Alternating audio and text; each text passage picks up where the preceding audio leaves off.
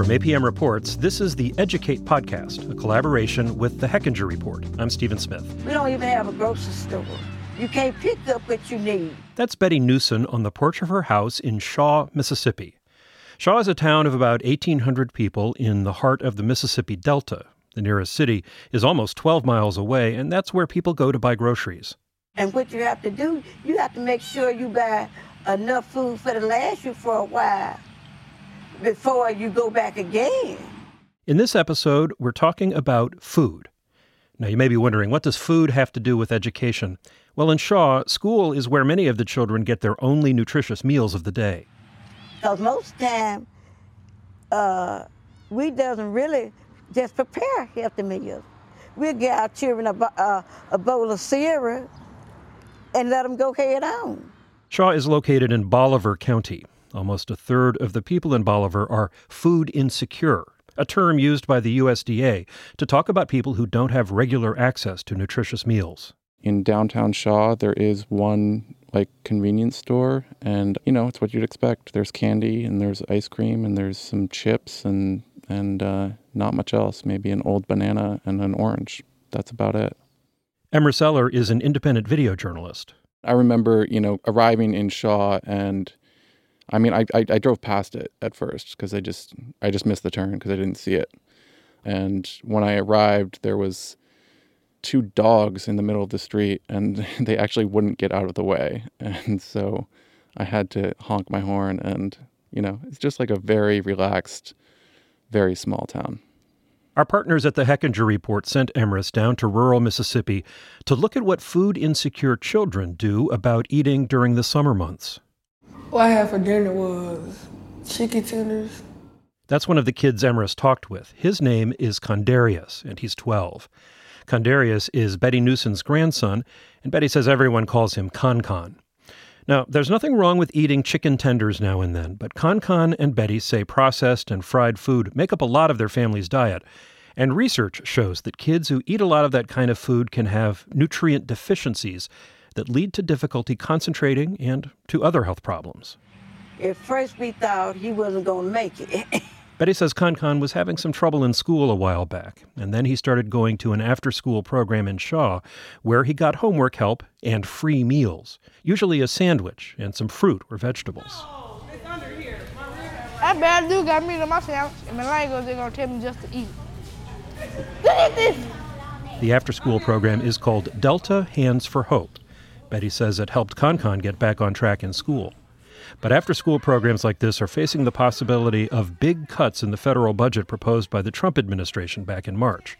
Trump's budget director, Mick Mulvaney, defended the move in a news conference. They're supposed to be educational programs, right? And that's what they're supposed to do. They're supposed to help kids who don't get fed at home, get fed so they do better in school. Guess what?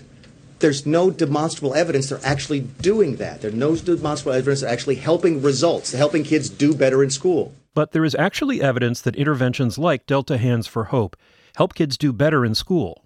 Studies in California and Texas found that students in federally funded after-school programs attended school more and had a better chance of moving on to the next grade. Student test scores improved slightly as well. These programs, such as the summer feeding program, the school lunch programs, all of them are very, very much instrumental in making our communities better and making our children perform better. That's Cora Jackson, chair of the sociology department at Delta State University, just up the road from Shaw. She studies social welfare policies and services, and she says school food programs make a real difference. I wish that people would just understand how important programs like the summer feeding programs are to small communities. It does play a vital role in children learning how to socialize, but also getting those needed nutrients that they would not otherwise get anywhere else. Well, it's somewhere that they can go, spend time there, not just only eat, but they stay there and they do other things there.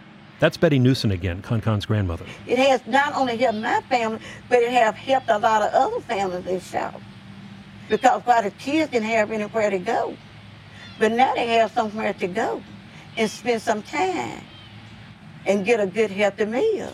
Betty says this has made all the difference for Con when it comes to school. I tell you, he did make it. and it improved a whole lot. If Concan goes on to graduate from high school and go to college, he will have beaten the odds for kids in Mississippi. Mississippi, of course, we often find it at the bottom of lists when it comes to how kids are performing. Jackie Mader is the multimedia editor at the Hechinger Report. She spent 1.5 years living and reporting on poverty and education in Mississippi for Hechinger. More than half of Mississippi's schools are rural. The state also has one of the nation's lowest high school graduation rates. And it's also got the nation's highest childhood obesity rate. You know, it's a fascinating place because you drive around the Delta and you see crops and, you see all these farmers who are growing crops, and it looks like there should be a lot of healthy food there, but a lot of areas of Mississippi are actually food deserts. A food desert is a term the USDA uses to describe a place that doesn't have regular access to healthy food. And it can be very hard for kids who live there. They're not necessarily getting these fresh fruits and vegetables that are growing in these huge fields that you drive through. They are getting whatever is the cheapest or fastest option in many cases because, the fresh fruits and vegetables are very expensive. There are millions of kids in America who live in places like rural Mississippi or in poor urban and suburban areas. Kids who might not get fresh fruits and vegetables if there were no school meal program. Sometimes they might not eat at all.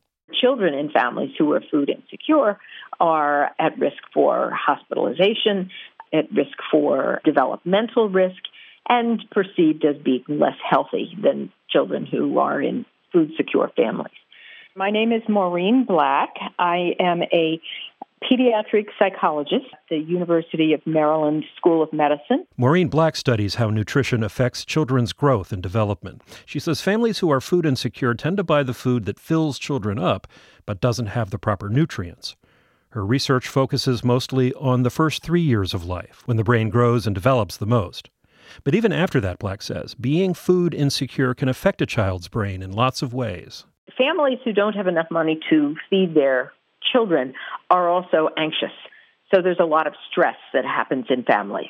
Black says children are often aware that there isn't enough food, and then they take on some of that stress as well. And stress affects brain development. Typically what happens is when there's a stress, there's a release of cortisol, and you're in sort of a fight or flight mode. Many food insecure families are in a constant state of stress. So then children or individuals can be in what's called a hypervigilant state, where their cortisol levels are high and they don't go back to an equilibrium. This can lead to something psychologists call weathering of the brain, which is a kind of accelerated aging process. So being in a chronic state of stress, either by your feeling it directly or by your being in a family where a family is feeling stress, can be unhealthy for children's physiological development and have repercussions that impact their physical development as well as their psychological development. Black says cutting federal support to school meal programs would not just hurt the kids who rely on those programs to get good, nutritious meals. She says it threatens the future of the nation, too. If we're raising generations of children who are experiencing mental health problems, who are not doing well in school, then they're not going to be well prepared. If we don't help them develop well, take advantage of some of our wonderful schools, then their capability to look after not only us, but our children and to keep us safe as a community, all that's going to be compromised. It seems amazing that that can come from food, but it can. If cuts to federal funding for after-school programs do go through, families in towns like Shaw, Mississippi will feel it right away. Food insecurity is one of many problems affecting kids and their education in rural America. As jobs and people continue to move to more urban areas, another big issue is finding and keeping good teachers. We don't have many choices when we have applicants. That's Nelson Spencer, superintendent of schools in rural McDowell County, West Virginia. Our correspondent Emily Hanford visited McDowell County for a documentary that we're releasing in September. We have vacancies every year that we're unable to fill in some of our upper-level courses, such as the higher-level maths, the chemistries, the physics. McDowell County was having such a hard time finding foreign language teachers that they cut those positions altogether. Now kids take foreign language online. When teachers do come to McDowell, they often don't stay. I've seen good people come and go.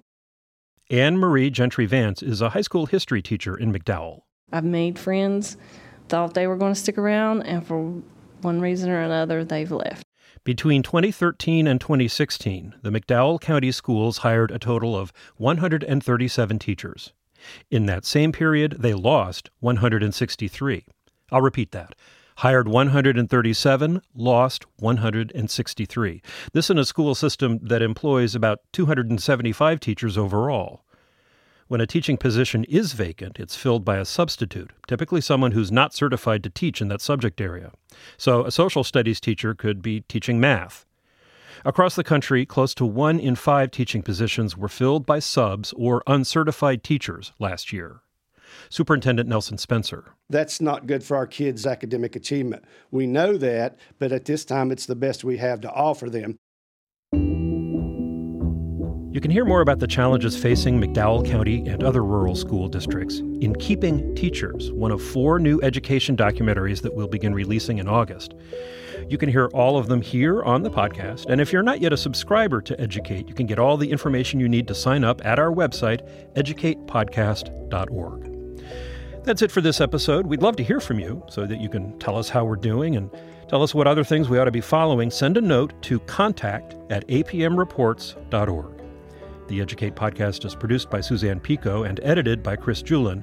Our senior producer is Emily Hanford. Thanks to our partner, the Hechinger Report, a nonprofit independent news organization focused on inequality and innovation in education. Support for APM Reports comes from Lumina Foundation and the Spencer Foundation. I'm Stephen Smith. Thanks for listening. This is APM.